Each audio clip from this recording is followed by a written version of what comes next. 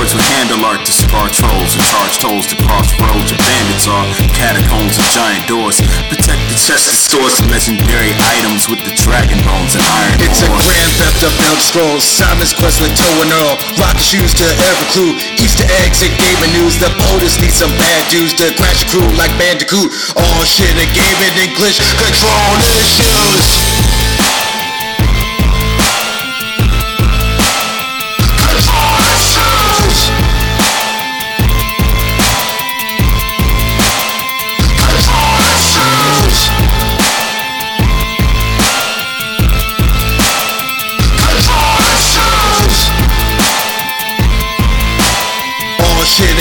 English control issues. Yes, y'all. Yes, y'all. Well, this is Control Issues. I am the AMC. And this is A-Dub. You can find us at control-issues.com. You can also go to your podcast provider, whoever that may be. Look for Control Issues, download it, subscribe to it, rate it, review it, 5 stars, all the good stuff. Make sure you head on over to twitch.tv/controlissuespod, where we put up gameplay videos for your viewing pleasure. And going over to Twitter, my Control Issues is the handle, AMC. How you doing? Doing well, A-Dub. Doing well. Yeah, don't really have much to share for this week. This has been an incredibly slow week. Theo got sick. Theo puked on me at some point this week. Just do what you gotta do. And so because of that, there are about 2 nights where he was sick. He went to the Aquarium of the Pacific, and apparently I wasn't there, but apparently he was just rolling all over the ground and touching everything. He and his homie. And so then the next day he's feeling feverish. He's feeling feverish. We check him. He's running a temperature. Wakes up in the middle of the night, pukes in his bed. So we gotta change the sheets, do all that. Now we gotta burn the bed. Yeah. Then, so I end up sleeping with him because he's feeling sick and all that goodness. And then wakes up at like 6 a.m, pukes again in the bed. Then gotta deal with all that. Yeah. And then you just go about your life. And he's fine within like a day or two because he's a kid and just bounces back like it's nothing. I completely forgot about it. Forgot about disrespecting you. Yeah, but other than that, I mean, pretty much. This is a pretty chill week. Just still like returning back to normal life post vacation, and just doing the damn thing. How about yourself, A-Dub? How's your week been? My week has been pretty good. Starting to cool off a little bit, having more days without having to have that AC running from sun up to sundown. Noticing that I'm developing a little bit of a green thumb. I think I told you that I took my plants in to the nursery in order to get them checked out. My succulents were not killing it. And I saw some spotting going on my ZZ plant. They told me that was normal, repotted it, stood it up a little straighter, and just sprucing your boy up. The succulents, I lost one, so I'm not happy about that. But they saved the other 2. It turns out I was not watering those plants enough. With my ZZ plant, I was watering it frequently enough, but not enough by volume. It needed more water at the intervals that I was watering it. So now I'm watering everything just right. Bought another ZZ, got it next to the TV. Didn't mean to rhyme that, but your boy's got natural talent.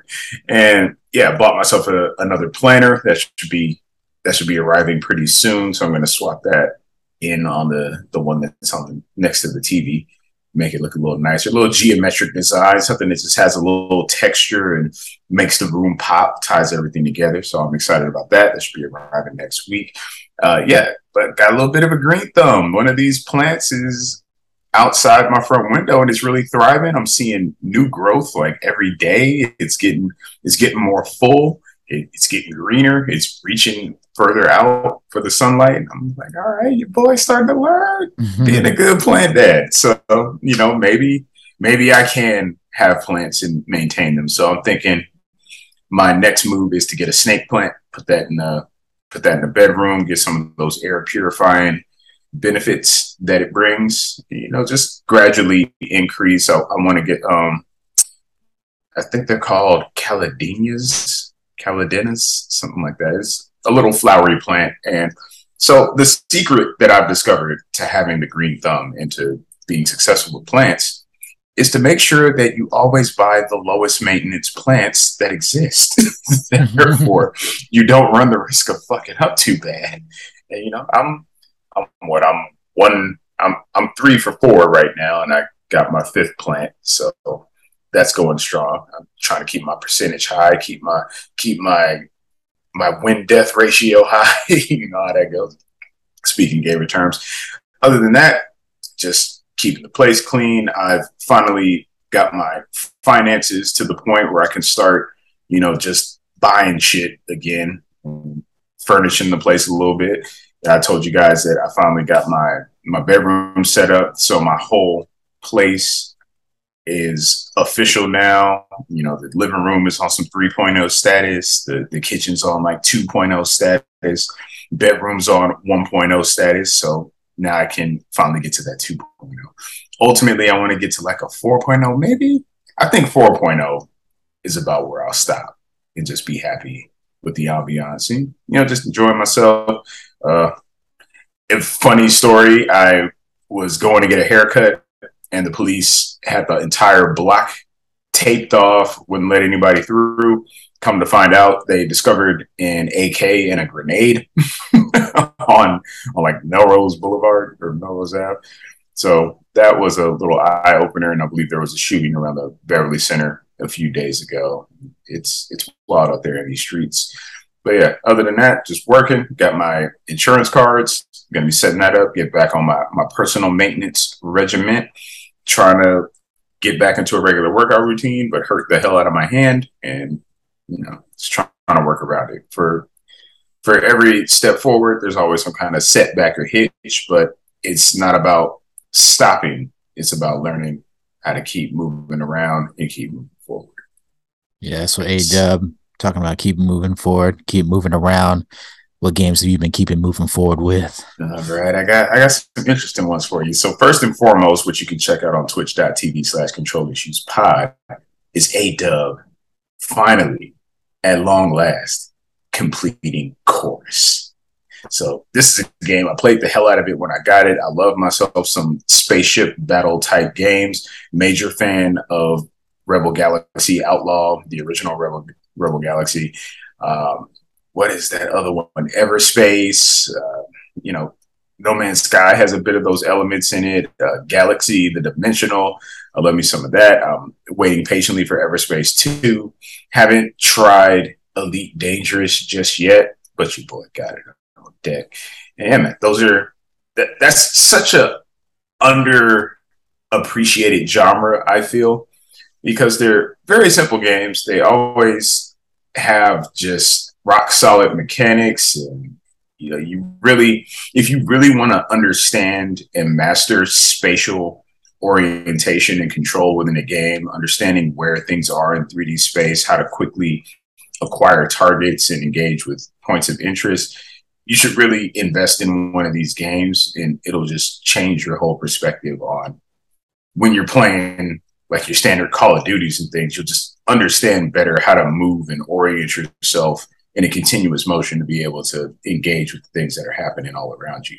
So yeah, I love these kind of games. Played the hell out of Chorus, got to maybe 80% of the way through the game. I thought I was closer than that, and I stopped playing it for several months. But once I beat Elden Ring and Horizon Forbidden West, I decided it was time to go back to Chorus and just pushed it all the way through to the end.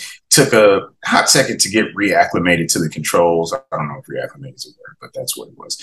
Got reacclimated to the controls, and from there, it was kind of child's play getting through there. So it was an enjoyable experience. I greatly appreciated the game. It's got a lot of good things going for it. There's not a lot of depth or customizability to it. It's just a very straightforward situation where you have 3 weapon classes that you swap out with different gear. You have different upgrades and things you can put on your ship. You're constantly upgrading your hull and your shields. You also get additional abilities known as rights that allow you to do things such as, completely short out a ship and its shields, leaving it open to attack, or just drifting in space until it collides with a solid object and explodes, which I take great joy in.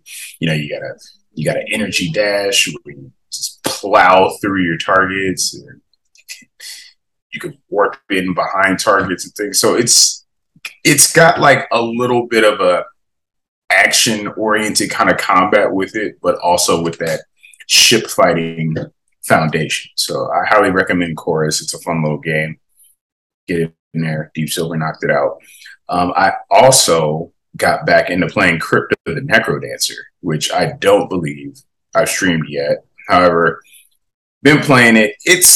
That game is rough because of that whole, you have to move on the tempo of the song, and there's a little beat counter at the bottom, or a metronome or whatnot, and it keeps you on, but it's also a roguelike, so it's tough as hell, it's randomized, and you also have to move on beat. So it's got that additional layer, which just makes it like, man.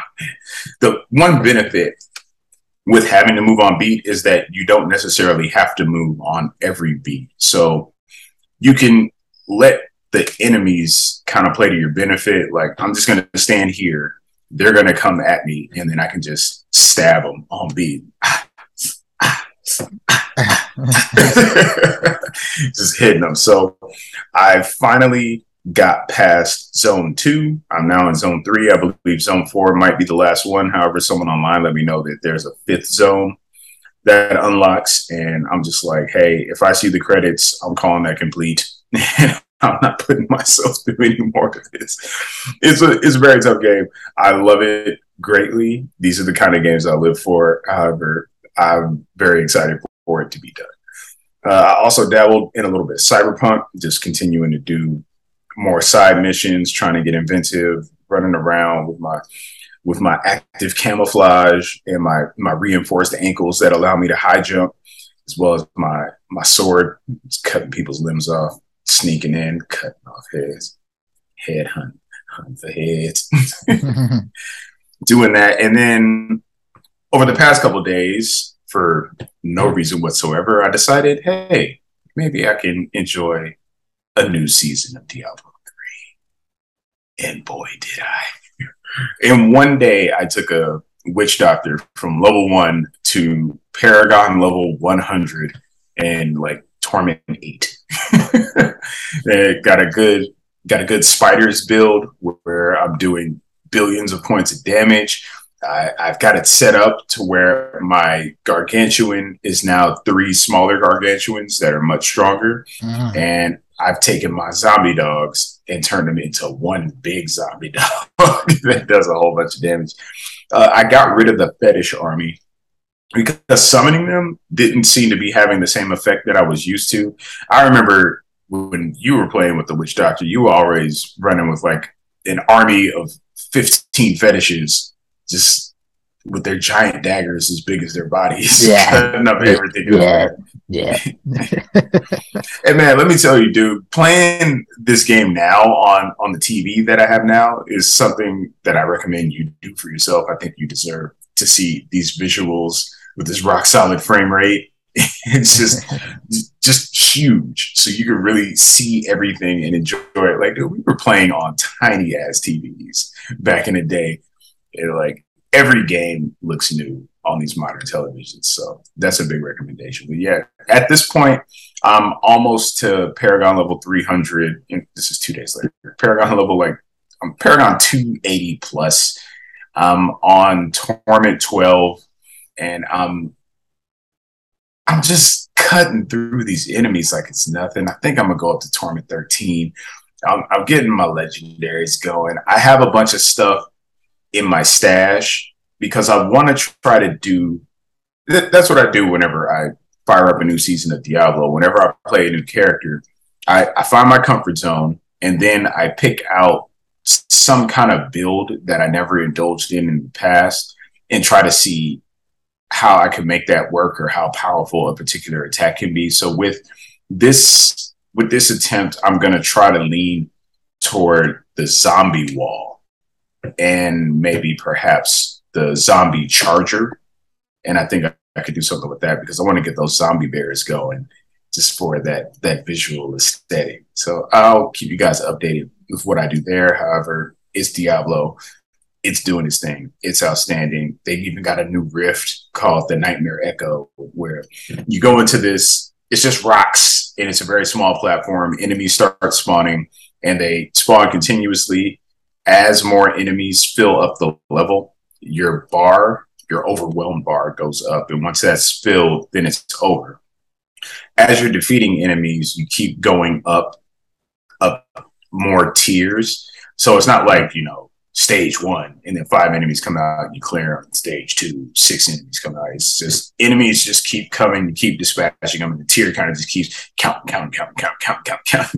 I got up to like tier 60 before I got taken down, and that rewarded me with a legendary gem that has no use other than to be added to a piece of equipment in order to bolster its power, and that dropped at level 59, where normally you would have to go through multiple greater rifts and talking to your girl Urshi, doing 3 or 4 levels at a time, every greater rift. And, that takes 5-10 minutes each. With this, it just took a handful of minutes, and now I have a level 59 gem. I can socket that. Well, not socket it. I can augment a piece of equipment with it to get the abilities that you would normally get if you took a high level legendary gem to add there. So I think that's a cool little addition for the season. Also getting double Horadric caches, so I'm just stacking those bounty resources so I can extract legendary abilities. It's awesome. I'm having a blast. But AMC, what have you been playing? Probably one game, that being Golf Story, that girlfriend game. Yeah, putting in more work there. Pretty much at the end at this point, we made it to the pro course, and at the pro course, we did all a lot of the setup to the conclusion story stuff. We had to do a couple of challenges that are leading up to this final tournament. I had to do a match play against my coach's son, who I guess is like his estranged son. We had no idea he had a son this entire time. And then you meet the son, and there's a whole backstory with the coach and him and how their relationship fell apart. But now they're back together. I had to challenge him. I beat the son, which I guess is the last thing I needed to do to finally earn the coach's respect going into the tournament.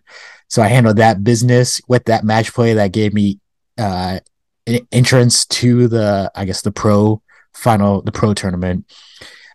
So we stopped right at that point, and we went all around that final area of that clubhouse, and there's NPCs all over the map, and you can talk to them. It's the same thing in pretty much every clubhouse that you get to, or every course that you get to.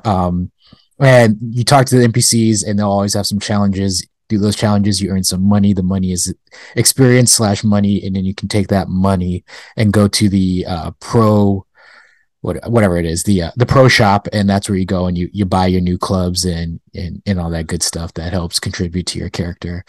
So yeah, we went through all the NPCs, we did all the side challenges that were focused on all the different skill sets that you come across as you play in the game, whether it's putting, approach shots, chips, hitting from the bunkers, trick shots, things like that. There's this one character NPC that you come across throughout the entire game, and he'll come up with his own course within the course. So it won't be where you would normally tee off from. It'll be from a different area, and then you're hitting across the map trying to get to like the hole. And so he'll have his own made up course within the course, and you do it on each of them. And so we did it on the final pro course, beat that took a couple times.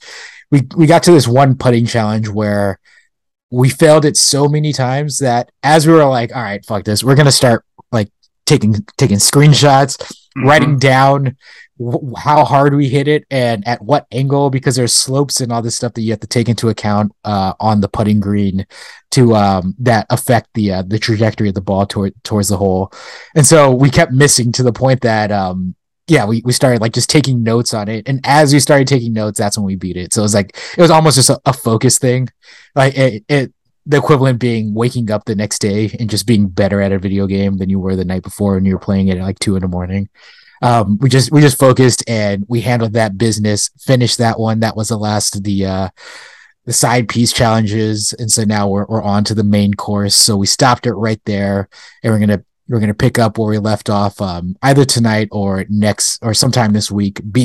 Ideally, I think that will be the end of the game, and then we'll have it beat. And then I just bought our next game, which will be a co-op game. I believe, yeah, I think it was released by Drinkbox, the makers of Guacamelee. This being No One Saves the World. It's a co-op game. It looks absolutely amazing. Oh, that game. Yeah. So, excuse me, I choked on my tea once I realized it. Yeah, No One Saves the World. I've heard a lot of good things about that. It looked really awesome. That's the one where you play as a character named No One, but you gain the powers of like everything. Yeah, it's like you're a rat. Like you just saw these. You're a horse. You're a broom. Everything has like its own moveset, its benefits. Yeah, it looks awesome. It's a co-op, or you can play co-op, and yeah, as you pointed out, you get access to so many different character types that that like you can have like just a different experience while playing with somebody else and not play as the same character. And Guacamelee, both Guacamelees, some of my favorite games, some of the best co-op games I've played. And never played Severed, but I heard that game was good for the PSP. So they just have, just a catalog of great games. And so this one had to be played, and it'll be on that list of potential game of the years. We'll see. So I wanted to get another, 2022 game in there. So that'll be one way to play a girlfriend game and to play another game for this year, just to put it on that list. So that will be the next game. Hopefully I will be playing that. It's already on the console. I just got to beat Golf Story, and then I can move on to that. Other than that, played about an hour of Elden Ring. That's just how my life goes these days because Marissa's loving Golf Story, so I'm not getting my solo gaming time in. And when I would have some solo gaming time, I've been putting it into Demon Slayer. I finally ran. By the way, Dub, I finally ran into. So they did introduce the orange-haired kid during the final selection exam, but it was very briefly.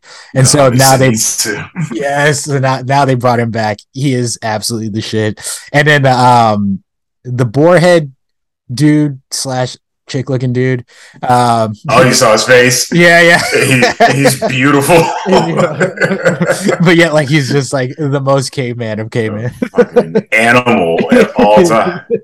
Doesn't understand when people are being like, why people are being nice to him. Yeah. His only way of like solving issues is by fighting. He's absolutely ripped. Yeah. Yeah, absolutely amazing though. Great characters. Loved the orange hair dude. Loved his bitch madeness, but then like goes to sleep and then is just the drunken master. Like he just calling out his thunderous attacks. that awareness while he's asleep, that is absolutely awesome. Such an amazing character like trait. Yeah. He's a master samurai when he's unconscious. And that's the last thing you ever want to do is knock him unconscious. Otherwise he's just a marked ass bitch. Yeah. Which they kind of did that in Naruto, where like I think it was like Lee, like it's like, oh no, I think he became drunken master. It's like when he gets drunk, he's like unstoppable. Like, oh, you got him drunk. Nah. Like he could go toe to toe with Guy Sensei, but only when he's drunk. Yep. So that character is great. Boar's head guy is great, and that show is just absolutely amazing. It's a sidetrack on that because it has nothing to do with video games, but I've been holding off watching it outside of watching it, on TV. And I finally was just like, I was at work and I was like, man, I'm at work. I can't watch anything because I'm sitting here at my desk. I'm like, fuck it. I got some free time. I'm actually going to try this out, Hulu on my phone. And I did it and it was absolutely amazing. And so now I can watch Demon Slayer all the time. And so I've been putting in work on Demon Slayer. But yeah, to get back to video games, played a little bit of Elden Ring. As I said, only put in about an hour, so don't really have much there to say. I was literally at the point where I was like, do I need to play a different game? But within that hour, I got a couple spells, did a couple things, and I was like, yeah, this game's amazing. So continuing the push forward, and hopefully I'm just going to get to a point where this game is just going to open up in a way, because I'm getting to a lot of places where I'm kind of like, I'll get to a boss. It's like, all right, not quite at that point where I can take them on. So I'll move past that, get a little bit stronger. And so hopefully I'm going to be at a point where I can just go back to all these places that I've kind of just marked up on my map and just handle business thoroughly. Cause I've definitely passed up on a couple people where it's just like, I'm almost there, but not quite there. So it'll be nice to go back, handle that business, and see what boons I get from those battles. But A-Dub, you know about the boons. Let's get into these topics of the week. Top topics of the week. You want to lead it off, A-Dub? We actually got some topics in what seems to be a slow news cycle. We've been getting some topics, but A-Dub, what you want to lead off with? I'm gonna lead off with something that came completely out of left field that I don't think anybody expected. However, I think it might hold some of the greatest reveals and announcements that we're going to see this year. So we all know the Gamescom is coming up. It's going to begin on Wednesday, the 24th. It's going to end on August 28th. And along with that, we received an announcement from an unlikely source. So the good folks over at Disney and Marvel are going to be having their first ever showcase in September. So it's going to be well after Gamescom. The digital showcase will debut during the D23 Expo on September 9th. It's already promised updates on Marvel's Midnight Suns, Amy Hennig's Marvel Ensemble game from Skydance New Media, Lego Star Wars Skywalker Saga, and Disney Dreamlight Valley. Marvel games, Lucasfilm, and 20th Century Games will all be present to some degree during the showcase, bringing reveals, announcements, and trailers for new and upcoming games, according to Disney. So it's going to be streamed online, meaning that even if you're at the D23 Expo, you can still follow along with that. And this holds a great deal of potential. So we already know some things that they're going to be showing. However, there are other things that we can hope they might show. For one, me personally, I'm very much excited at the idea of them possibly finally revealing the Ubisoft Massive Star Wars game. So Ubisoft Massive, those are the people behind The Division and The Division 2. You can only imagine that if they're working on something Star Wars, maybe we'll get the Battlefront that will end all Battlefronts. I don't know. But AMC, with this Disney Marvel Showcase coming out, with them having a lot of things on the table, but even more things underneath the table, is there anything you're looking forward to and anything that you would like to see? Looking forward to, I mean, it's announced right there. It's Amy Hennig's Ensemble game. Curious to see what Ensemble means. Like, are we thinking a team like Avengers, an established team, the Defenders, X-Men? I mean, there's so many routes that they could go with that. Or is it going to be kind of more of a Midnight Sun situation where it's literally an ensemble of just like heroes that you like that not necessarily make up a team that's established, but basically all thrown together to handle some business. And then who makes up that team will be even more interesting. Because I am liking this idea of like the Midnight Suns, how they just, Doctor Strange, Wolverine, Ghost Rider, like it's like Blade. It's like a little bit of everybody that you love, and not necessarily people that you would think have anything to do with each other, but thrown together in this situation, and to see how that dynamic comes together and the personalities, how they maybe clash and then get along and all that stuff. It'll be interesting to see how they build that out within that game. And so with that, Amy Hennig, I wonder what characters, might be thrown that way for, was it Skydance? So yeah, I'm very interested to see what that is. And also it's just the fact that, there's so a lot to do with like Amy Hennig and, she's like she's been ready to put out the next great game, and it's just like the publishers keep getting in the way of her releasing the next great game. And so now this is the opportunity to really fulfill those expectations from the fans that have been saying that, like, if she were around, Naughty Dog would be killing it. If EA didn't get in the way, we'd have an awesome Star Wars game and all that good stuff. So yeah, that ended up getting an awesome Star Wars game from EA, and Naughty Dog is killing it. yeah, exactly. And so yeah, I'm very interested to see what game that they might be working on, especially if it's at all like female led, to see what characters might be drawn from that standpoint. That would be kind of awesome. Yeah. God, can we please get Spider-Gwen in the game? Yeah, I know. Spider-Gwen would be awesome. I mean, we got She-Hulk, the show just debuted. And then there's just so many other great characters, Storm and what Marvel, Ms. Marvel, all that stuff. So Psylocke, Captain Marvel, yeah, Psylocke. There's so many characters that they Scarlet Witch, Dazzler, the Wasp, yeah, Jubilee, Jubilation, Jubilation Lee, yeah. There's so many great characters. So who knows?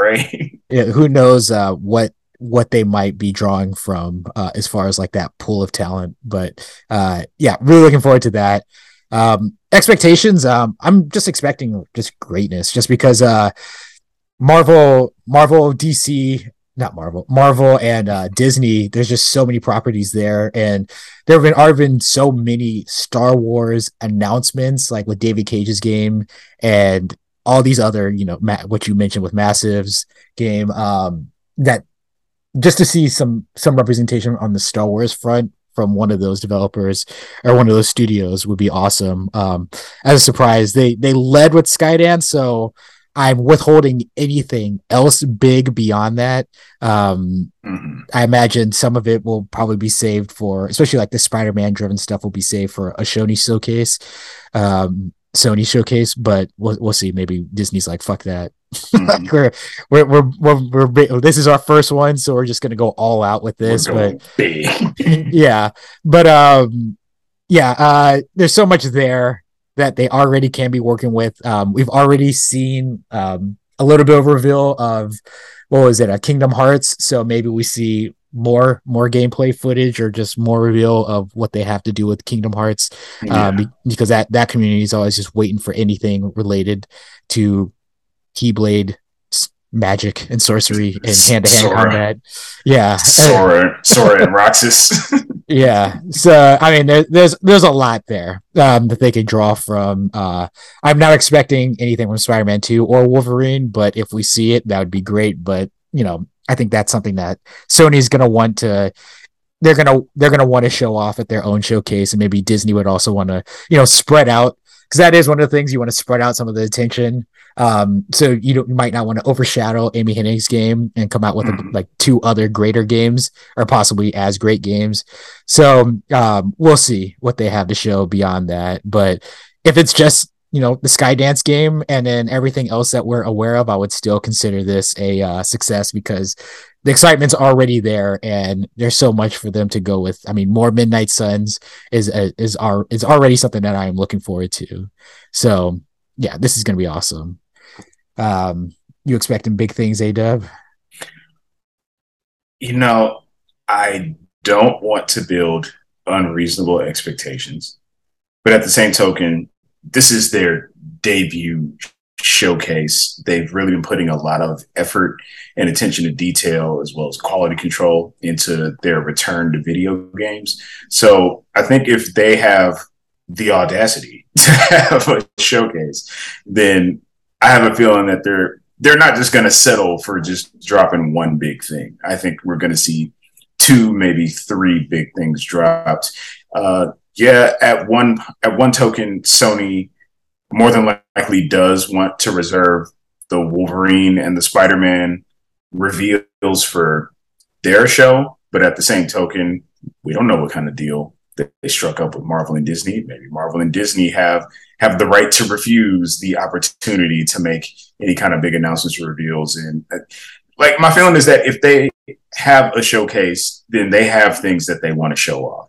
So it's very reasonable for them to be able to possibly do a gameplay reveal of like a brief gameplay reveal of Spider-Man 2 and Wolverine, like maybe a snippet montage, you know, like teaser action. And then Sony can have the big, like 5-10 minutes of solid gameplay with the release window and all that. So there's room to do things to different capacities if they so choose. However, if we know of various things that are on the table for Marvel, which it's Marvel and Disney. And while it sounds like a lot, there's really a lot more that could be going on behind the scenes that we don't know about. So I think that there will be at least a handful of surprises. We'll get some good looks at things that we already know about. And yeah, just looking forward to the stuff that we already know is going to be on the slate, but I'm much more interested in things that we don't know about. Really hoping to see something significant from Star Wars and something significant from Marvel.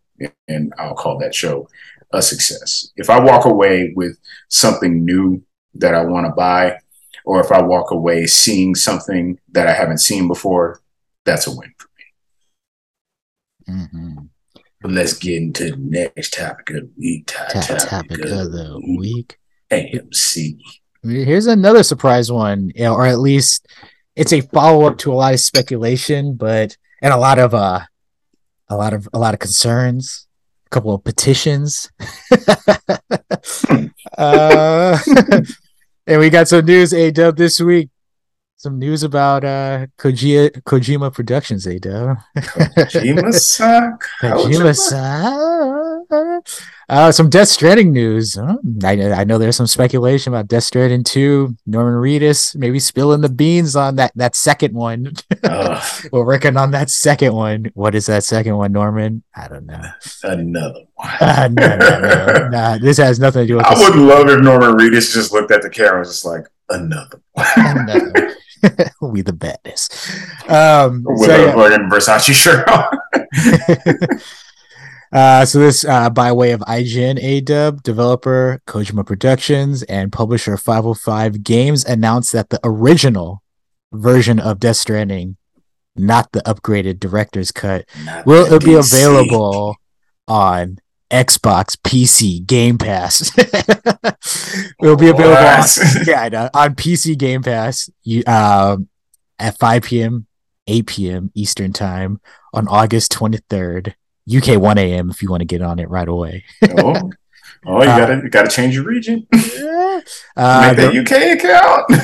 Yeah, the original version of Hideo Kojima's critically acclaimed and genre-defying Epic lands on the Microsoft ecosystem for the first time, available to audience who are subscribed to the PC version of Xbox Game Pass.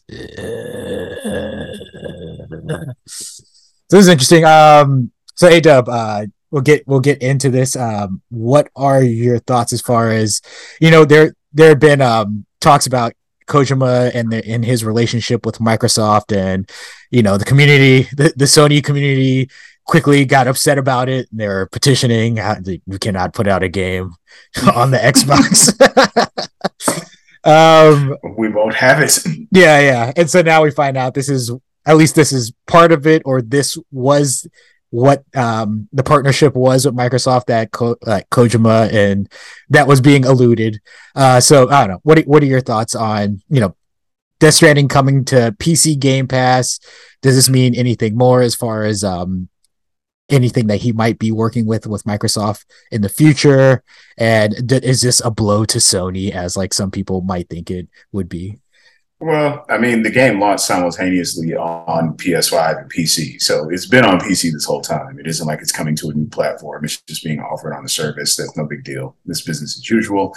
We know Kojima is working on a Microsoft game, so, you know, it's not necessarily giving us any insight into their relationship or anything. You know, this is just par for the course, and, you know, people are going to have opinions about stuff even when it's not necessary or warranted.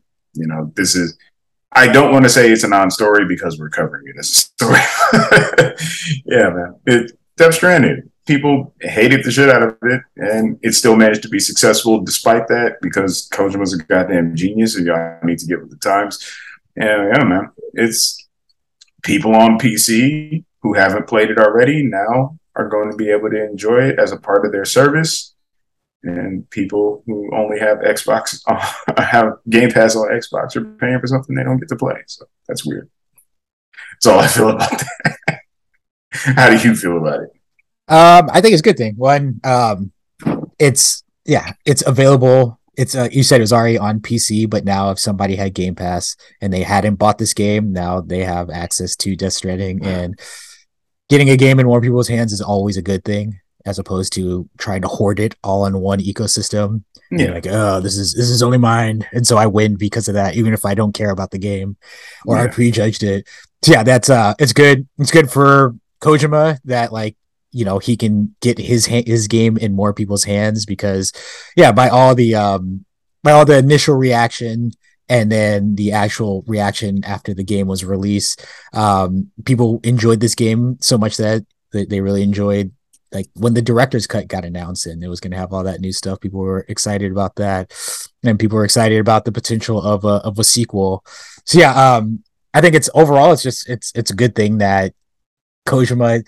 And it's also good. It's like we discussed it last week that, you know, there is this thing about, like, Sony and exclusivity, and like they purposely, like, try to keep games off of certain platforms. And so we see right here that they couldn't stop Death Stranding from at least ending up on PC Game Pass.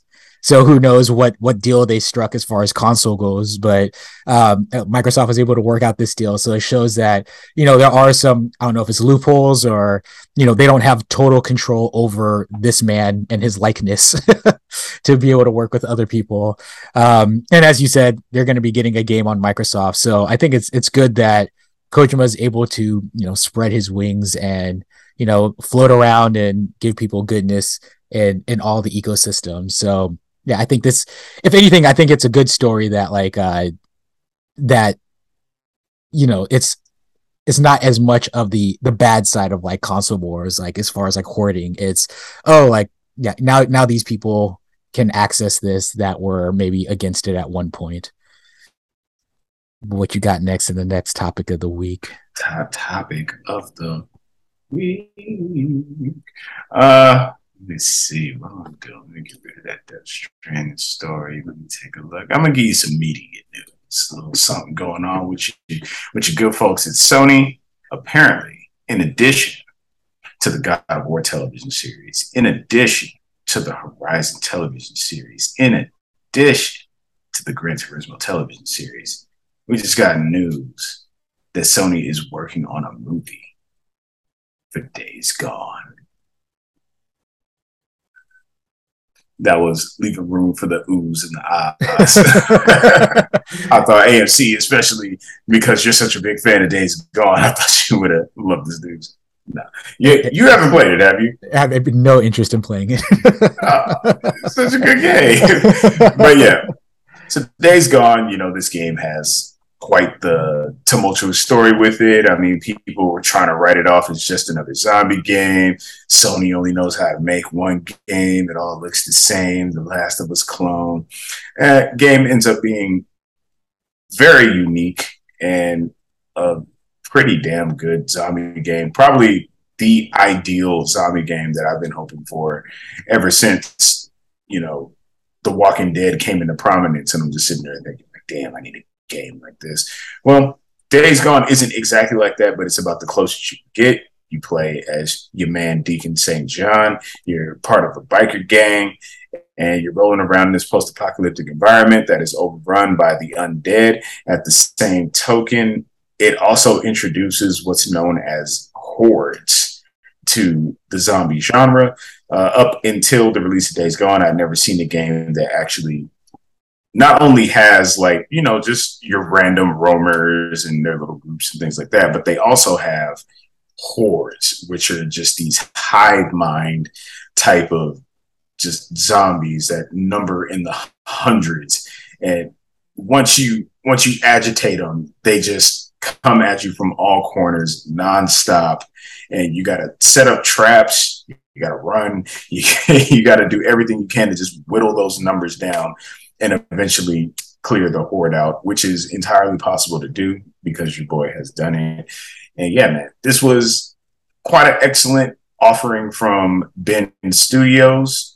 They also are, very into the biker culture. So this was a game that very much reflected their personal tastes, their company culture, as well as did a great job of encapsulating the zombie experience. So within this game and the story that it told, there's a major cliffhanger at the end, and it sets it up perfectly well for a sequel, which Ben tried to shop to Sony, and apparently Sony did not greenlight it. Instead, I believe they had them working on like a remake of some sort, and we just might not get the Days Gone 2 that some of us might want. It came out to, okay reviews, did very well in the United Kingdom, and it turned people's opinions around once it actually got into their hands. One of the main things about Days Gone that really made it stand out was how the game opens up and changes as you progress through it.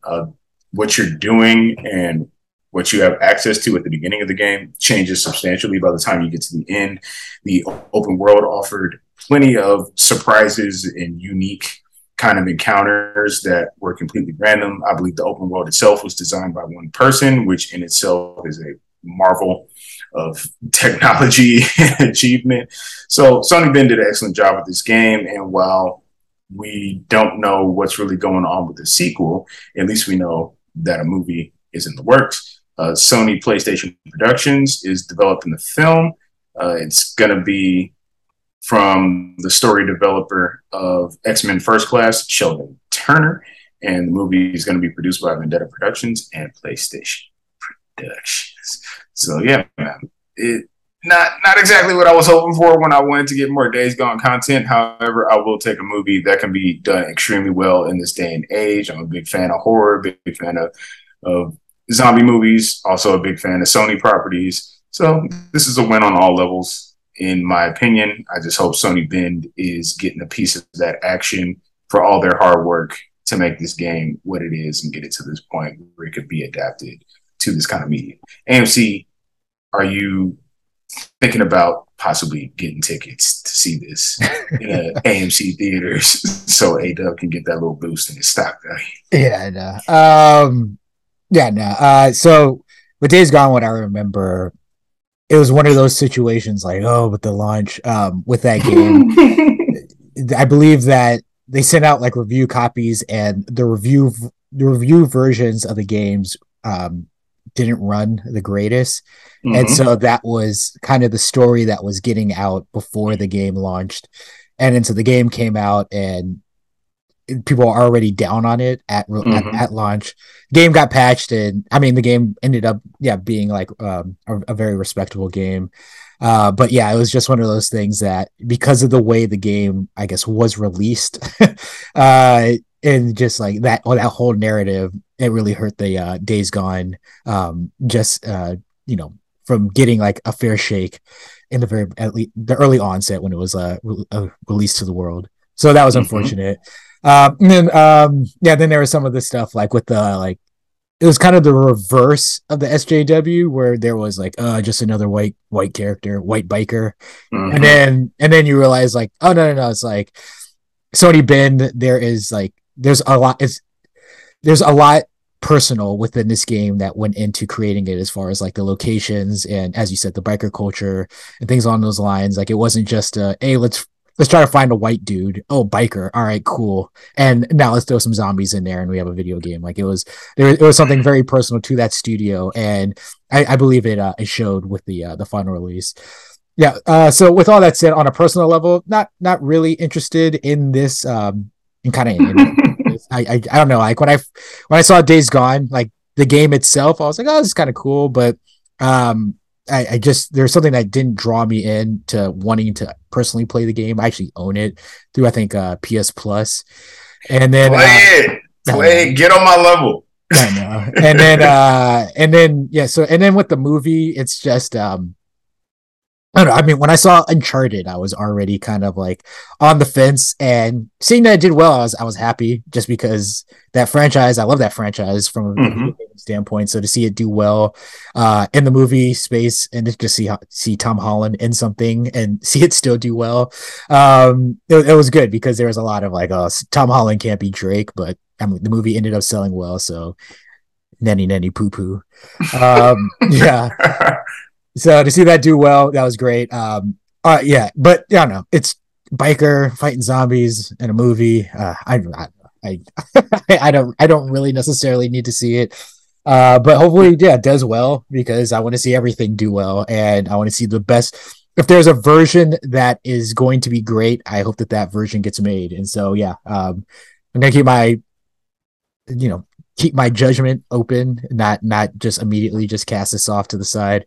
But yeah, I'm not personally excited for this, but we'll see what happens. If it comes out and it ends up being great, then the assumption is they can make anything from that point on and it'll be great.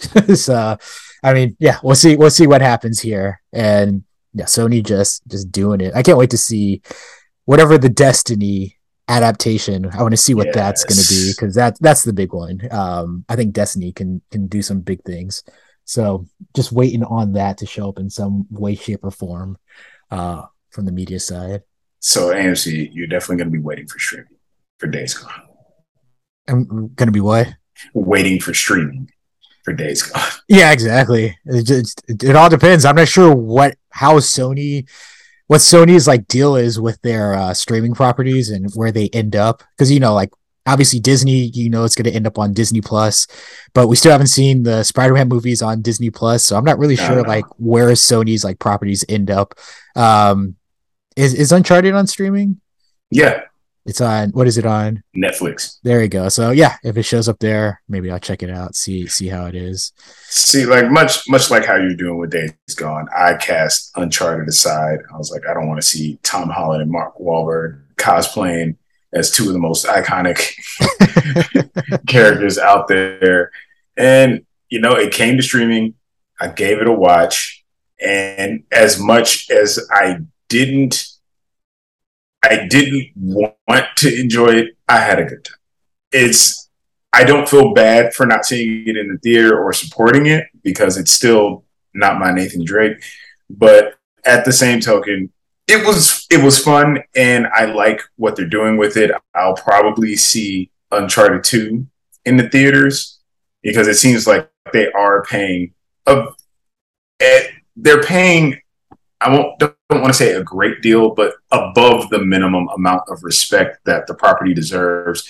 They've been recreating iconic sequences from the game. They have the big set pieces. They have the over-the-top action.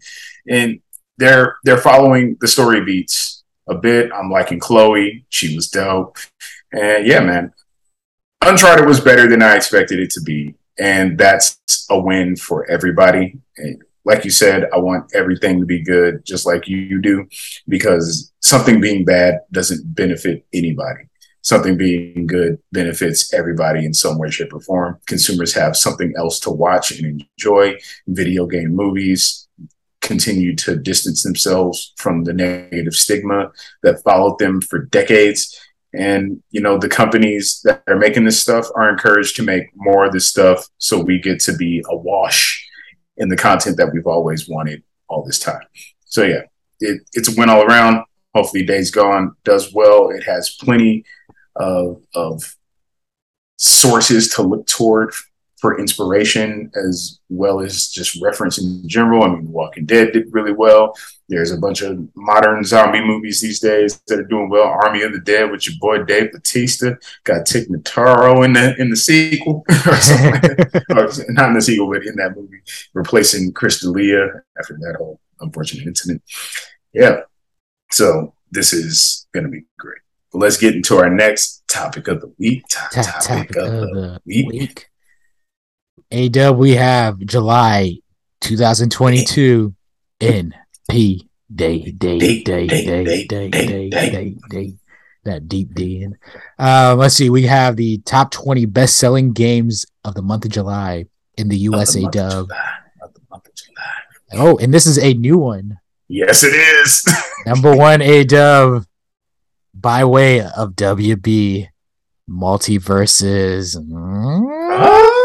Wait a minute, AMC, you mean the free-to-play game that recently just left the beta? Beta.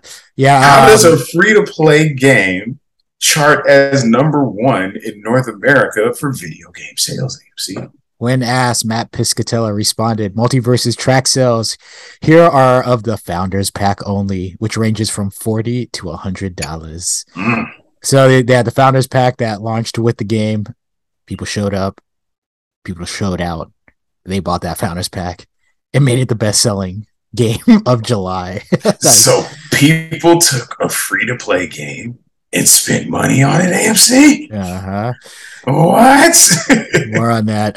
Let's see. Number 2, Elden Ring. Number 3, Lego Star Wars: The Skywalker Saga. So the 1 and 2s of the past couple months knocked down a peg. Number 4. Speaking of with Elden Ring, some news I heard about that. They have officially crossed the 16.6 million mark. As of June, so it's even higher at this point. Yeah, moved 14 million in the first month, and then the 2.6 in the 3 months following. So tremendous slowdown. Definitely suggests that sales are front loaded, and that everybody who wanted Elden Ring is doing everything they can to get it.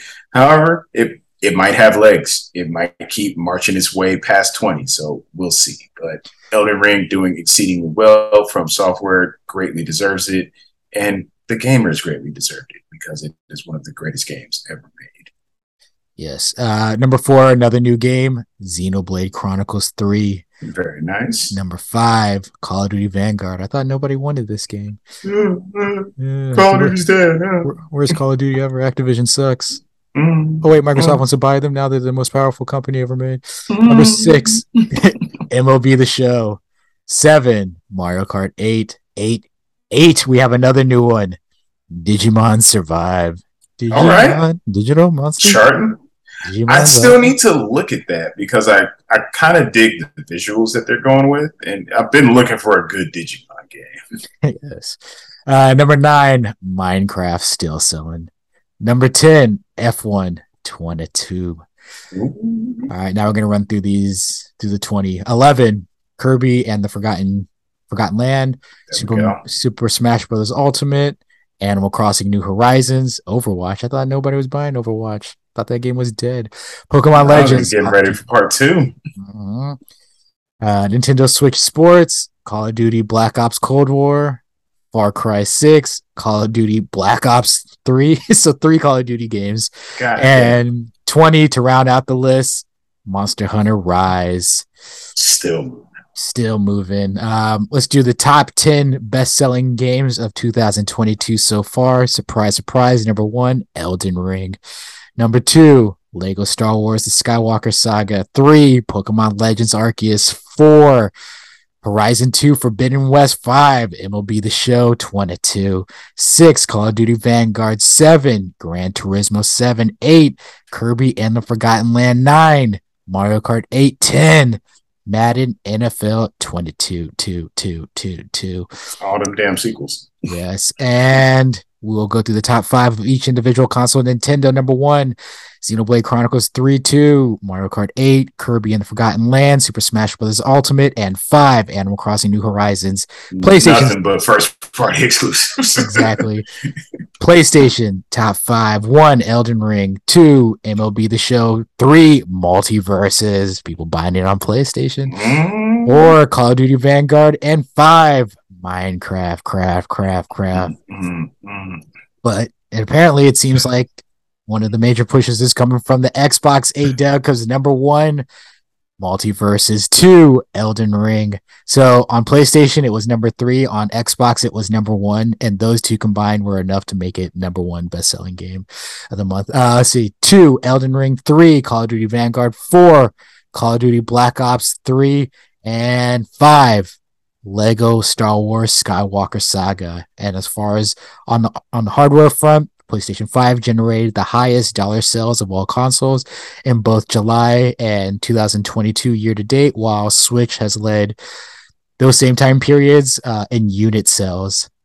So A-Dub, I guess the only thing I would say to you as you were as you brought up, a free-to-play game, a dub. So we've seen other platform fighters come out and just not have the same success as Super Smash Brothers. You know, we think of was a PlayStation All-Stars. Yeah, we had the Nickelodeon one that came out not too long ago. Nickelodeon All-Star Brawl. Yeah, and we are seeing Brawlhalla. And I was going to say we have actually seen some success from the free-to-play platform fighters, that being one Brawlhalla, and now Multiverse is coming out in a big way. I don't know, what does that speak to as far as what is Multiverse doing right to actually find a footing within this space that has been traditionally, dominated by Smash Brothers? I think the one thing they're doing right is the only thing that developers should focus on primarily when making a game. It's a good game. I mean, Multiverse has passed the 10 million player mark. It had a peak of over 140,000 concurrent players during its beta launch. And it's just a good game. I haven't seen anybody have anything negative to say about Multiverses that has played it. I've seen a lot of people who haven't played it saying all kinds of things about it, and they couldn't be further from the truth, because people who have played it constantly come out to let them know, hey, it's not like that. Hey, it does have this. Hey, you're on some bullshit. So, yeah. No, it was definitely one of those games that when announced, it's like, one, all right, free to play. All right, so it's going to be predatory with their microtransactions. Mm-hmm. And then two, there was that, I kind of hate it because it's just so fucking overplayed, but there was that quote unquote cringe factor of, just having Arya or just some of these WB characters. I mean, LeBron James is in the damn game. Mm-hmm. And seeing them in video game form, like people thought like, oh, like this is just going to be some, marketing bullshit for WB. Cash grab. Yeah, cash grab bullshit. Free to play cash grab. And next thing you know, people are happy to play with Velma and Shaggy in a video game. People are expecting Finn to get nerfed. He's currently at the top of the meta. Keeping it going. Yeah, just like defying all the negativity, like something that we discussed with Death Stranding earlier. It's something that we've seen somewhat as of late. People just trying to downplay something, and it ends up just exceeding the expectations. So Multiverse is in a big way doing that. The internet got it wrong yet again. I mean, the game has. Look, you have it as a Smash like. Let's turn that into a genre. Mm-hmm. But it's a Smash like. It's filled with iconic characters across WB's portfolio. You got Batman, you got Shaggy, you got Steven Universe, Beetlejuice coming. Yeah, Beetlejuice. I think Stripe from Gremlins coming. Oh damn! Black Adam coming. You got to come before that movie drops. Yep. So that's big marketing crossover potential there. It's got Wonder Woman, got Bugs Bunny. It's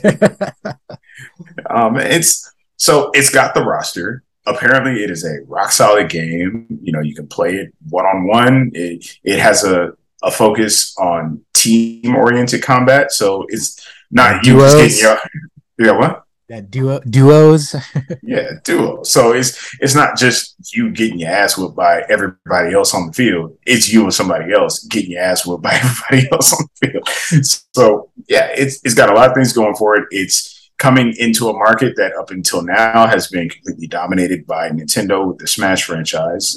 As you noted earlier, Nickelodeon and Sony threw their hats into the ring unsuccessfully. Their hats were thrown back, but they got it right. They put it out for free. People still decided to spend money on it, and it's a solid game. People want the characters. They want the new content. Think what, Rick and Morty are in it, or was that delayed? I don't know. Maybe it came along.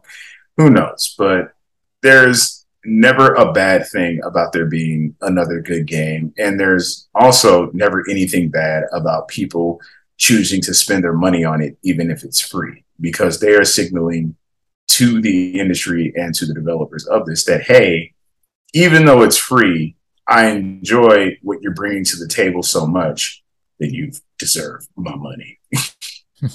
So just let it happen. Gamers, they don't want to pay $70 for games. They don't want to pay $60 for games. They don't want to pay anything for games, but then a free-to-play game comes out and they don't want to play that either. So, all these opportunities where gamers online have a chance to make their voices heard, have a chance to participate and support the things that they enjoy, they continue to just leave their ballots blank and not represent the gaming community at large, who is out there supporting things.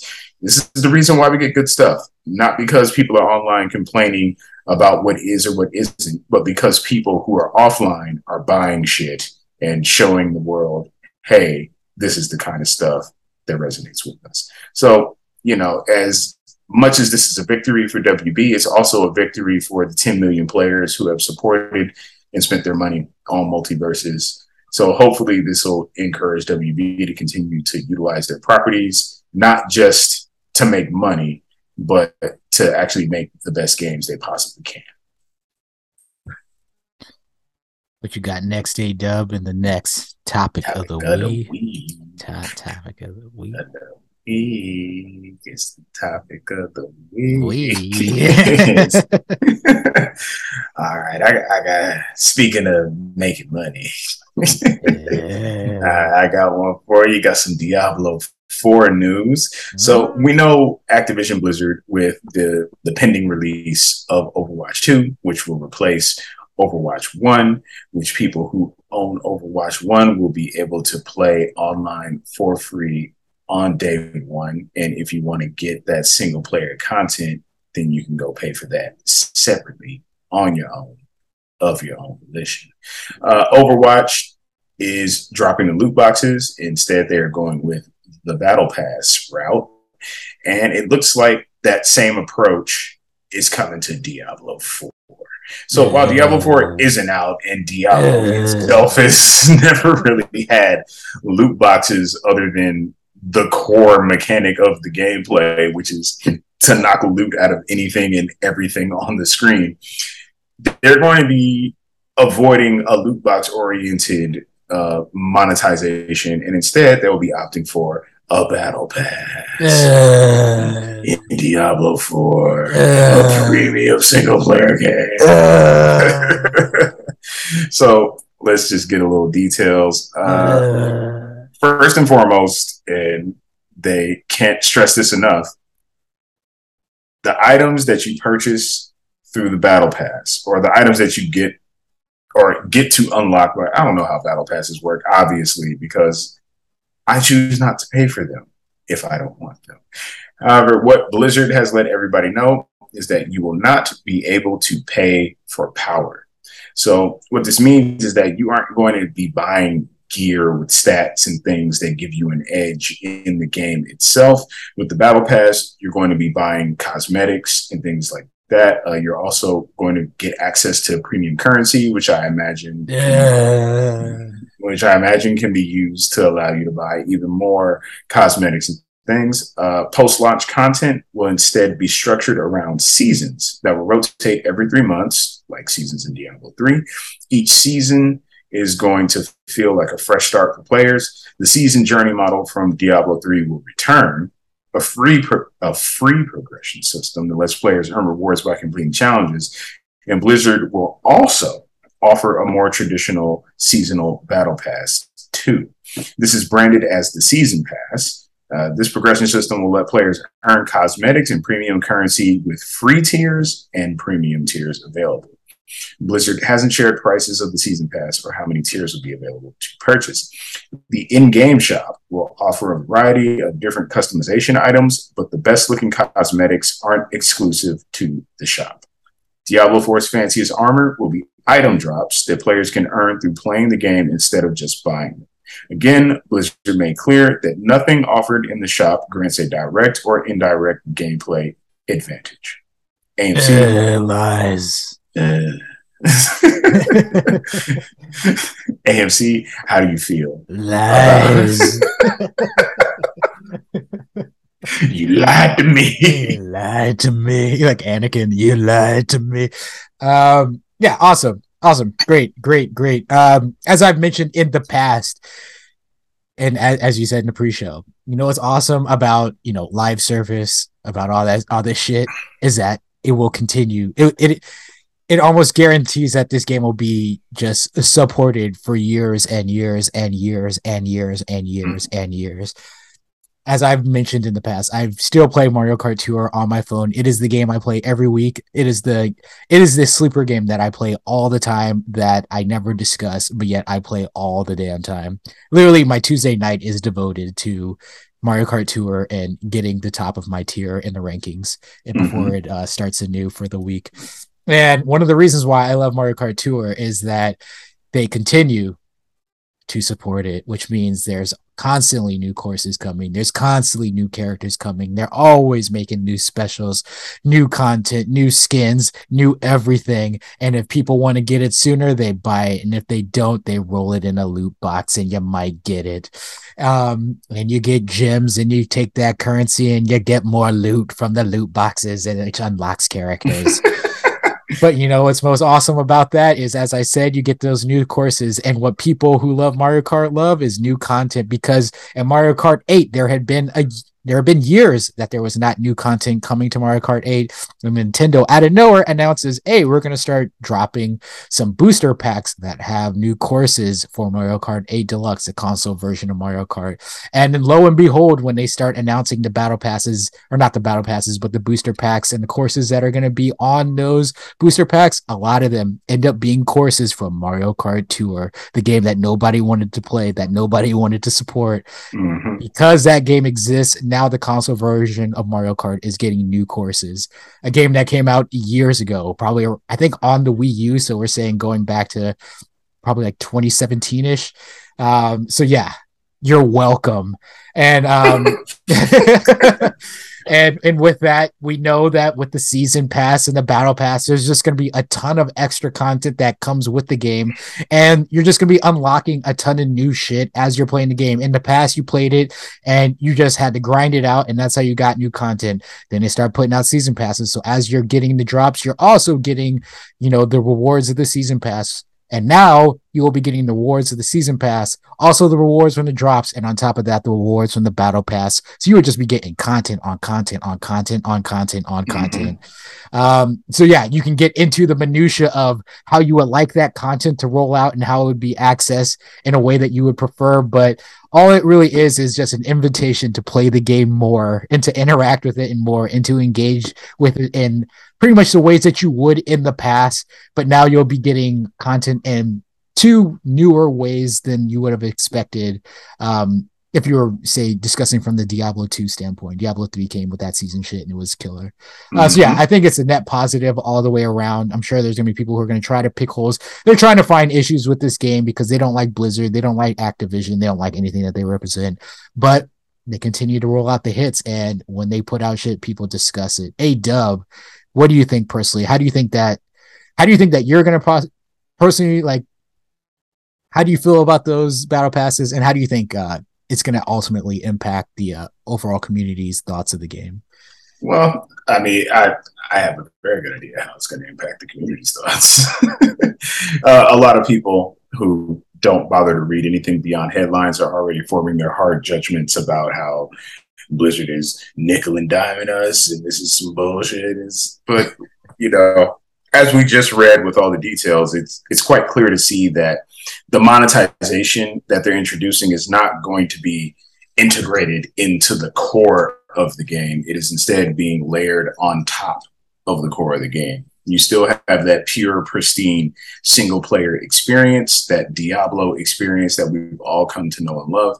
And then you also have these additional levels where, you know, maybe you just don't have time to grind it out for 100 hours, hoping you get that one special drop that's going to give you the look that completes your fashion Diablo Souls look. So, and yeah, it's all cosmetic. So you're not going to be paying for power. It's not like you're going to be buying legendaries and ancients out of the store. And it seems like Blizzard has done the monetization correctly. For someone like me, it's not so much that I would want the stuff. It's not so much that I'm not going to have the hundreds and thousands of hours to put into the game to earn everything in the most honest, free manner possible. However, I love Diablo. I love Blizzard. I could give a damn about all their controversy and everything that's going on, because that's their problem and they're sorting it out. My issue is the game good? Are you supporting it? With this monetization layered onto Diablo 4, we can take the pristine, shining example of Diablo 3, which is still being supported to this day with season after season after season. Got a premium expansion that added the Crusader class and gave us a 5th act with the Reaper of Souls expansion. We also got the Necromancer added as a premium class that you could purchase. And those are the only 2 things you ever had to pay for with Diablo 3 to get more of the experience. Everything else that has been updated on that game has been absolutely free. We've gotten The Last of Us content. We've gotten Shadow of the Colossus content. We've gotten additional rifts. We've gotten adventure mode. We've gotten greater rifts, Nephilim rifts. We've gotten Uber bosses with the Infernal Machines. We've gotten Key Wardens. We've gotten all kinds of free content added to this game, performance upgrades, tweaks, balances, and new legendaries, new levels of legendaries. You got ancients, you got primal ancients, set items. Blizzard knocked it out the park with Diablo. So we can expect all that. And with this layer of monetization, if people get off their high horse, step off the soapbox, and actually support the games they enjoy, then we're going to see, at the very minimum, that same level of support. If they're making money hand over fist with this monetization, you can best believe that they're going to be paying that back to us with additional content. Because if it's set up like this, then they have some obligation to continue to hit us with content in order for us to possibly spend our money on. So that's the exchange that goes on there. I'm excited. So I get to play Diablo 4. I'm going to play the hell out of it for free. Well, not free, but I'm paying for the game. I'm going to play the hell out of it without using any of that monetization. And if I see anything I like, if I see anything I feel adds to my personal experience, then I will for sure throw down a few extra bucks. It's nothing to me. It's the same thing with Overwatch. Like, I'm not a big supporter of loot boxes, but I'm also not anti-loot box as well. It was nothing to just spend some money on loot boxes. They put in the time and the energy to make that content. They put the time and the energy to make that rock solid gaming experience that took the world by storm. The least I could do is kick back a little money and continue to support the developer that continues to support me. So that's how I feel about it.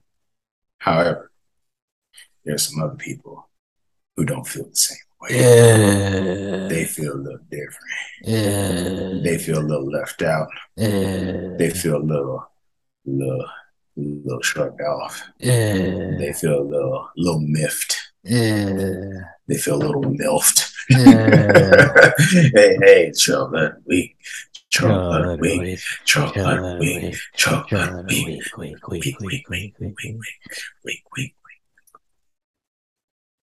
Troll number 1 says, Battle Pass in the $60 game. Yikes. Next troll says, I just read Diablo 4 and Battle Pass in the same headline and threw up a little. Just a little bit. A little acid reflux. Next troll says, a fucking Battle Pass, really? I hope this game fails. Next troll says, so I buy a $60 game and immediately need to shell out more money in order to get the rewards being taunted at me, and then need to spend money every 3 months to keep up. I have a real bad feeling about this game. Well, you probably have a bad feeling about it because you're wrong. Next troll says, yeah, not buying this game. If I pay $60 for a game, I did not want to pay extra to play online. Microtransactions are the hemorrhoids of video games. You can live with it, sure, but boy, are they annoying. Yeah. So you have or had hemorrhoids? Is that what you're communicating to the entire world? That's an odd choice of words there. Not buying this game if I pay $60. I do not want to pay extra to play online. You already pay extra to play online because you have PS Plus or Xbox Live. So you're doing that already. Don't give me that line of bullshit. Second of all, you don't have to pay for the battle pass. It's there if you want it, but it's also not there if you don't want it. So don't buy it and keep playing the game. Next show says, laughing my ass off. Hard pass. Last show says, Diablo is the only Blizzard franchise I like, and now I'll ditch it like they ditched the loot boxes. So they got rid of something that you don't like, which is loot boxes. And now you're going to get rid of something you like, which is Diablo, because they have some optional payment that you don't need for stuff that you can earn for free. So, I mean, this right here is emblematic of why the industry goes in the directions it goes in. You guys are overreacting and freaking out about something that on paper and likely in practice will have no material effect on your enjoyment of the game. But just the idea of it being there and your preconceived notions about these things means that they're 100% going to be like that in this game, even though Blizzard is expressly telling you that it won't be. And you're just going to pull your support from the franchise. Okay, so then your dollars will no longer speak for what the game will be in the future, and you're basically just handing it over to the people that you don't want to have it. So you gave up, you quit. That's on you. That's not on Blizzard. That's not on Diablo. They're trying to give you what you want while also trying to make a little something on the side in order to give you more of what you want without having to charge you for it. But, you know, you see it your way. Nobody can do anything about that. Good riddance. AMC, how do you feel about these trolls of the week? I mean, as we mentioned earlier, pretty much we laid it all out there why we don't have issues with battle passes. I, for one, I don't really ever buy. Like, I don't think I ever bought like a loot box in Overwatch. I haven't spent a dime on Mario Kart Tour. This idea that the microtransactions, the loot boxes, that they're there means that you have to spend money on it. It's like saying like, well, like, I mean, there's a fast food place right down the street, so I have to go to it. It's like, no. Mm-hmm. You can walk by it every day and make your way to the healthier spot. It's your choice. And just because other people are going there doesn't mean that you also have to interact with it. And so that's like, I don't know, that's always the thing. It's like, well, people are going to take advantage of it and buy it. That's why they make it. And it's like, yeah, one, that is exactly why they make it. But also, it doesn't matter because they got that bit of equipment or that cosmetic before you. It has nothing to do with like your experience with the game. You can play it and then unlock it through the means that the battle pass lay out for you, or you could pay some money, but it's not something that's absolutely necessary, that's vital to you playing the game. One thing you learn about with like any Diablo, at least the recent Diablo 3, is that there's never really a best loot. Like, there's never really like a best thing. Like, I got this item and now I will never need another witch doctor staff, or I got this thing and now I will never need another one of these, because it's all set driven or even just combining things to min max. And so you'll always find something that's slightly better, that has a slightly better roll to it, or slightly better, like this that works in combination with this piece of equipment. And so once you get past that mentality, then there is no reason for you to be upset that somebody else got something that you don't have, because likely what you have is what's exactly needed for you in that moment. And if you keep playing the game, you'll eventually get something better, and then you'll change up your character build to work around that. And so that's just how Diablo has been working as of late. And so there is no necessary need to buy anything to have a better experience with the game. It's just because other people are engaging in that way is what upsets you. And by the way, there's going to be plenty of, media outlets that are going to be just constantly monitoring this and talking about it. And we'll see.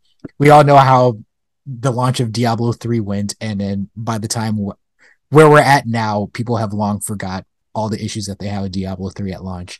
And so I imagine that's what's going to happen here. People are going to have all their issues with Diablo 4 at launch. And then as the game evolves, as the developer reacts to what people are engaging with, what people are ignoring, and they refine the game, reiterate, and just expand on all the things that are successful and, cast aside all the things that aren't. The game is going to be exactly where it already is going to probably be, from my standpoint at launch, but in a way that is more acceptable for the greater community. So I have only great expectations for Diablo 4 ADub. Yes. Week. We are at the quick hits portion of the show. Let's see, what do I have here? Gotham Knights has gone gold ADub.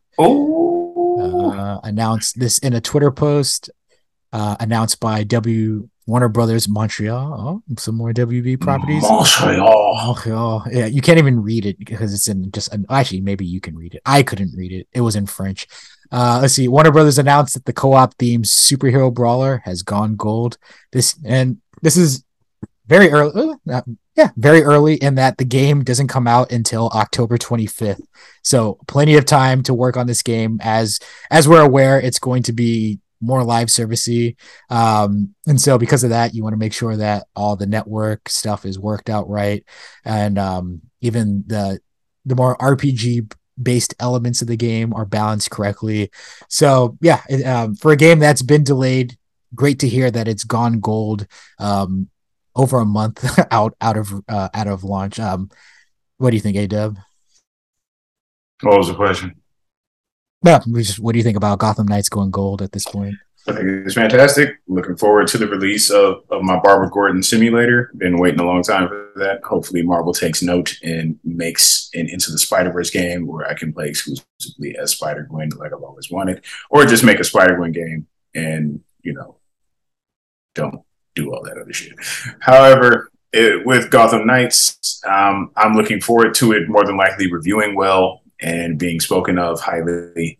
And people realizing that they wrote it off for no reason because, oh, my Batman, where's my Batman? It's like, goddamn, like, what?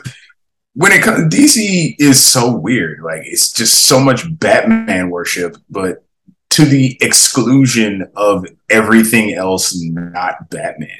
Like, if it's not Batman or Superman, people just hate it, but they're DC fans. So, I mean, if you want another Batman game, probably be a good idea to support Gotham Knights because those are Batman characters. It's in the Batman universe.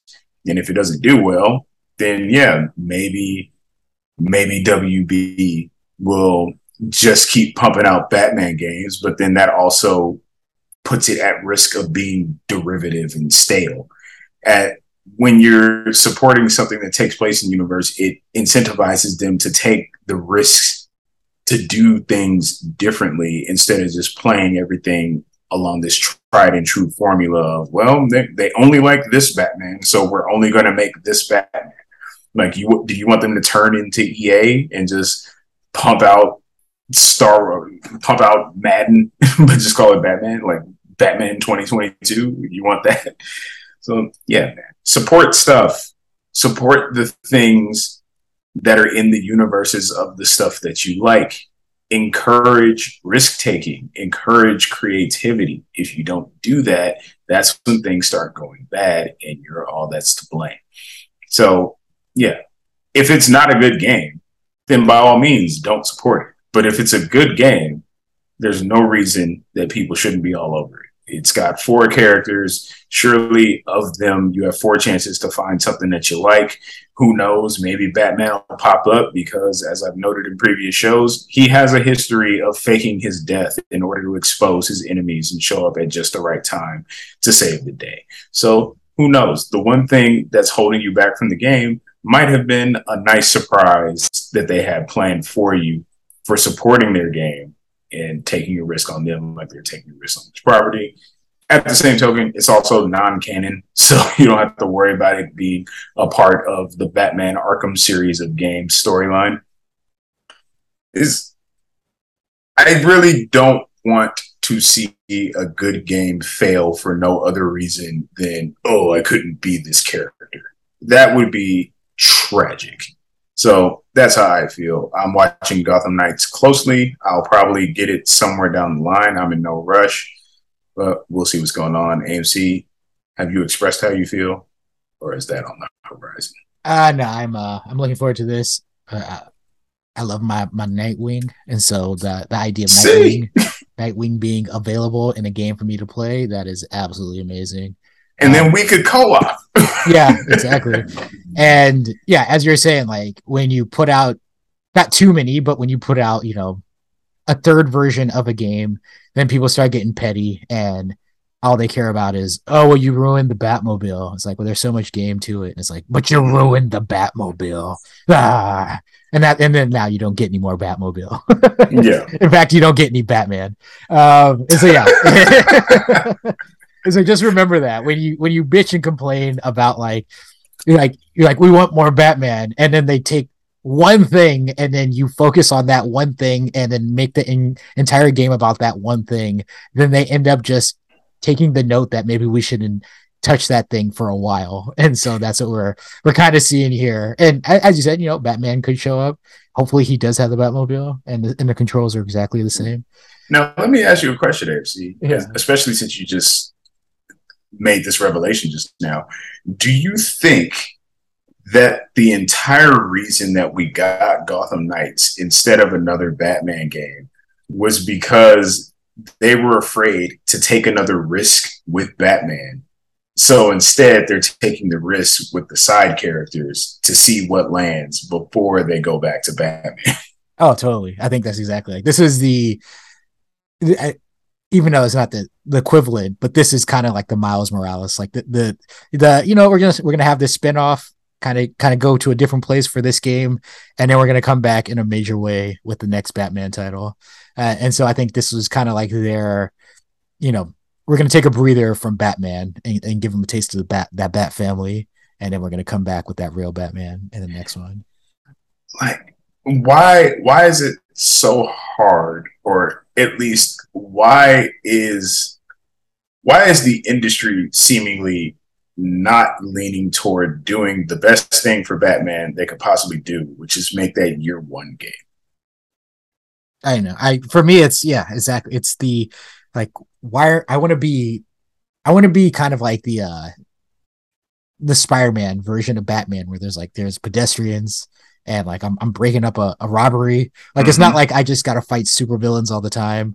I want to be able to break up a robbery in progress, or some guy's getting mugged in the alley. I want to come and fuck that shit up with 2 punches and then move on. I want that Batman. I want to be the the neighborhood detective vigilante, not just the superhero that takes on the most biggest of the baddest of enemies. Yeah.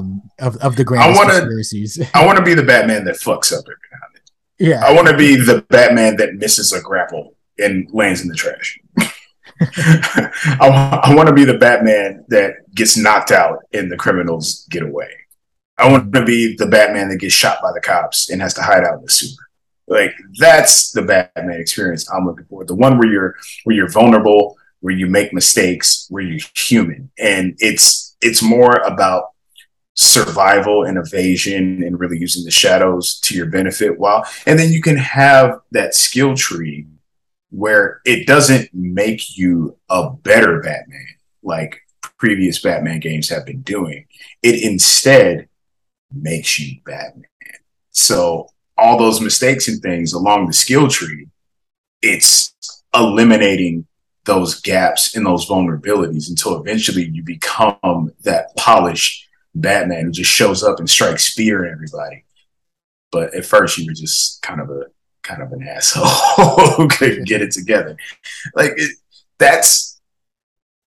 feel like too often with too many properties, it's always about being at the prime and going beyond, where I feel the meat of everything that would really make people not only enjoy these characters more, but also make for a far better gameplay experience is starting from their origin and getting to that peak. And then there's a whole end game where you're just a badass. Come on. Come on, fellas. It's right there. The answer has always been right there. We have the technology. We can do this. let's make the games that people really want and deserve. Yes. Do you have any other quick hits, Ado? You boys, it's Sunsoft are coming back. An article from Kat Bailey over at IGN. Headline reads, Sunsoft is back to remind fans of its NES glory days. Basically, what Sunsoft is doing is they're going to be reviving classic Nintendo games that they published. And yeah, the blurb says, the revival of original game porting to game consoles is a big part of our strategy. This is coming from Sunsoft General Manager Yuichi Ochi. We have a plan to bring our original titles to current consoles, 2 or 3 titles. So first, they're going to be starting with a game called Iki Unite. They're going to have it was a new game based on the Kusoge or crap game that once sold more than 500,000 units in Japan. Sunsoft is also releasing a port of Gimmick on Switch, PS4, and Steam later this year, with a port of a game entitled Euphoria to follow in 2023. So if you've been a fan of Sunsoft, if you're old and gray, like your boys here, Control Issues, then you probably remember a lot of NES games, had a lot of good times with them.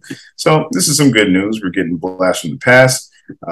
They were first established in the 1970s. Sunsoft found fame on the NES thanks to classics like Blaster Master, Spy Hunter, and Batman. Their games were known for their excellent graphics and high-quality soundtracks, which took advantage of the NES sound chip in unique ways. Hopefully, at some point, they will bring back Blaster Master, Spy Hunter, and Batman. I still have my original copy of Batman on NES. I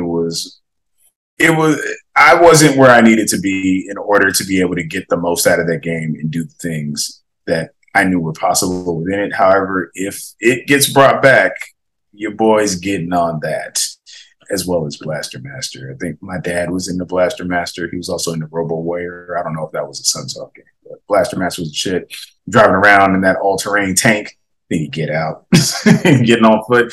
Probably the first game I ever saw where, 1, you had a vehicle, and 2, you could get out the vehicle and do shit. So, AMC, how do you feel about Sunsoft bringing back the glory days of the NES, their presence on that classic console?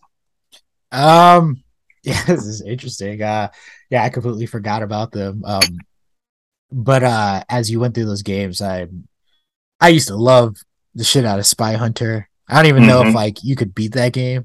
Like, it was just constantly going. But you know, when that like this song was like,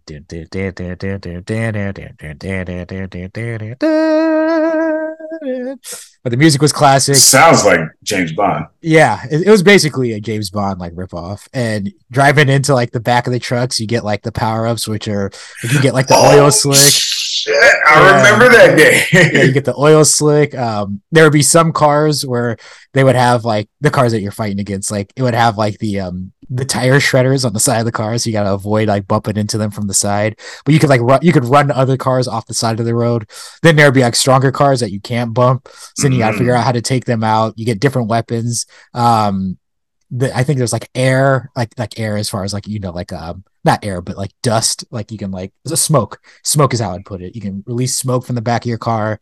You get the oil slick, and then there's like a couple of other things. I think you can get like a rocket, because at some point I think a helicopter shows up. It's like starts trying to drop bombs on you. It gets awesome. Bombs and your moms. Yeah, but they keep on forgetting.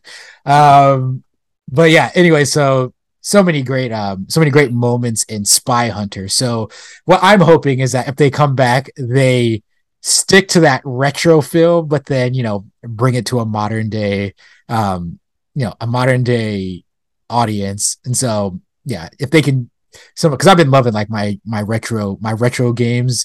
I've heard like some people, like, I guess that there's like some controversy with 2D HD or whatever the fuck it is, or the 2.5D, but I love there's controversy with that. I guess some people don't like it. I don't know. Like I heard like there's some game that was getting ported and they were going to do the 2.5D, like not ported, but, you know, remade, and then a 2.5 thing, and people are like, oh, we don't like how the sprites look.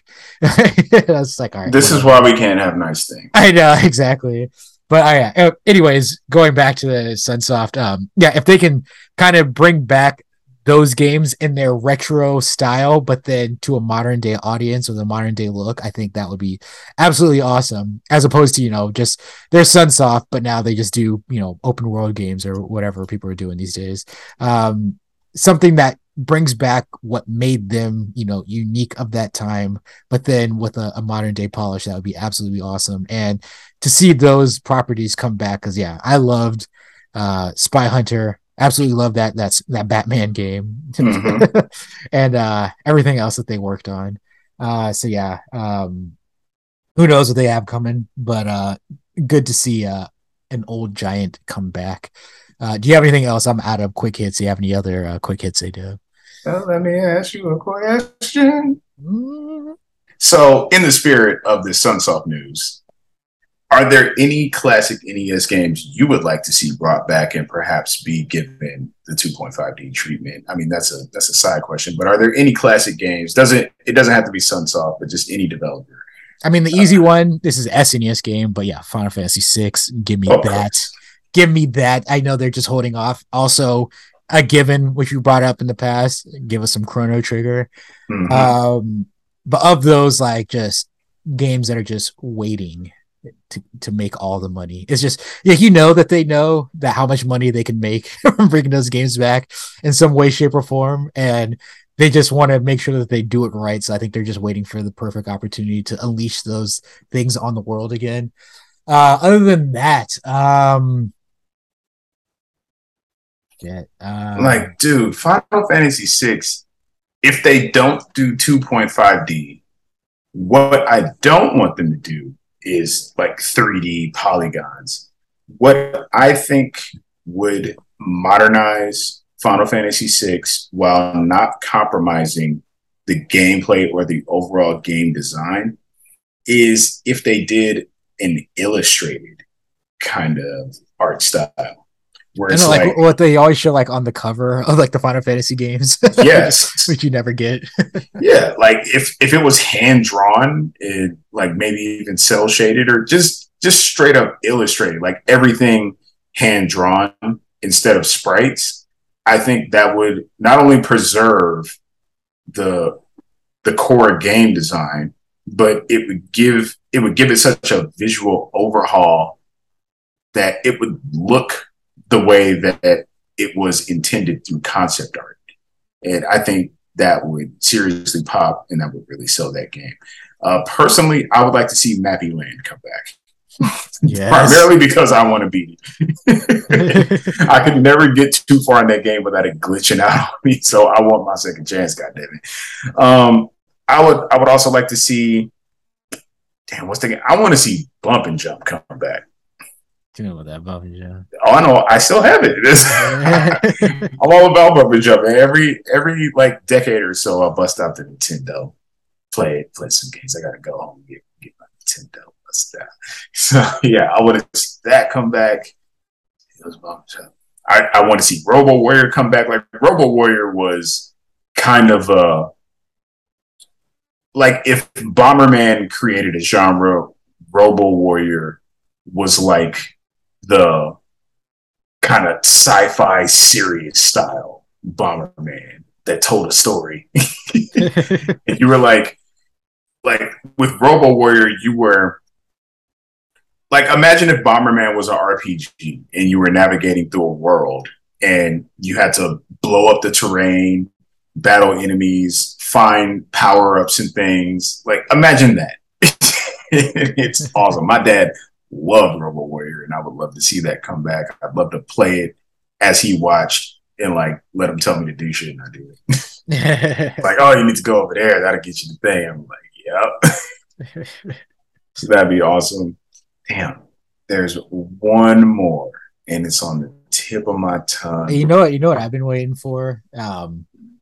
Super Mario RPG, just because I love the shit out of that, and I want Nintendo to remake that in some form because that game was absolutely awesome, and I played the shit out of that on the Super NES, and I've been waiting for them to just revisit that. They've done Mario RPGs, but more from the perspective of Paper Mario. They haven't done Super Mario RPG, and that game just blew my mind. And if they brought back those characters, Gino and Mello and all of them.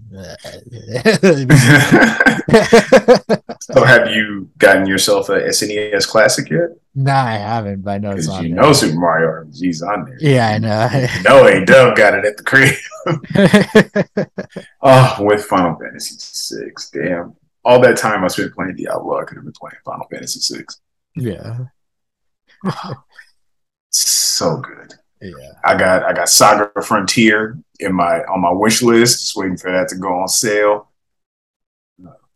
So many good classic games. Live Alive, we didn't even know what the fuck that was, and it got the 2.5D treatment. So that's something that's a possibility. Yeah. I definitely can't wait to play that game. Square is seeing the light. Yeah. So hopefully people show up and we continue to get these modernizations. Like, a game doesn't have to be remade. It can just be visually overhauled and it'll be much the same effect. Like, our imaginations were doing so much heavy lifting with these games that if they just gave us something with modern visuals, same game, just modern visuals, shit would pop. Yeah, totally. I agree. Yeah. But I'm all out of quick hits, my good man. You got anything else for the folks? No, I got nothing else. This is Control Issues. I am the AMC. And this is We Are Control Issues. Thanks for playing. Sucker.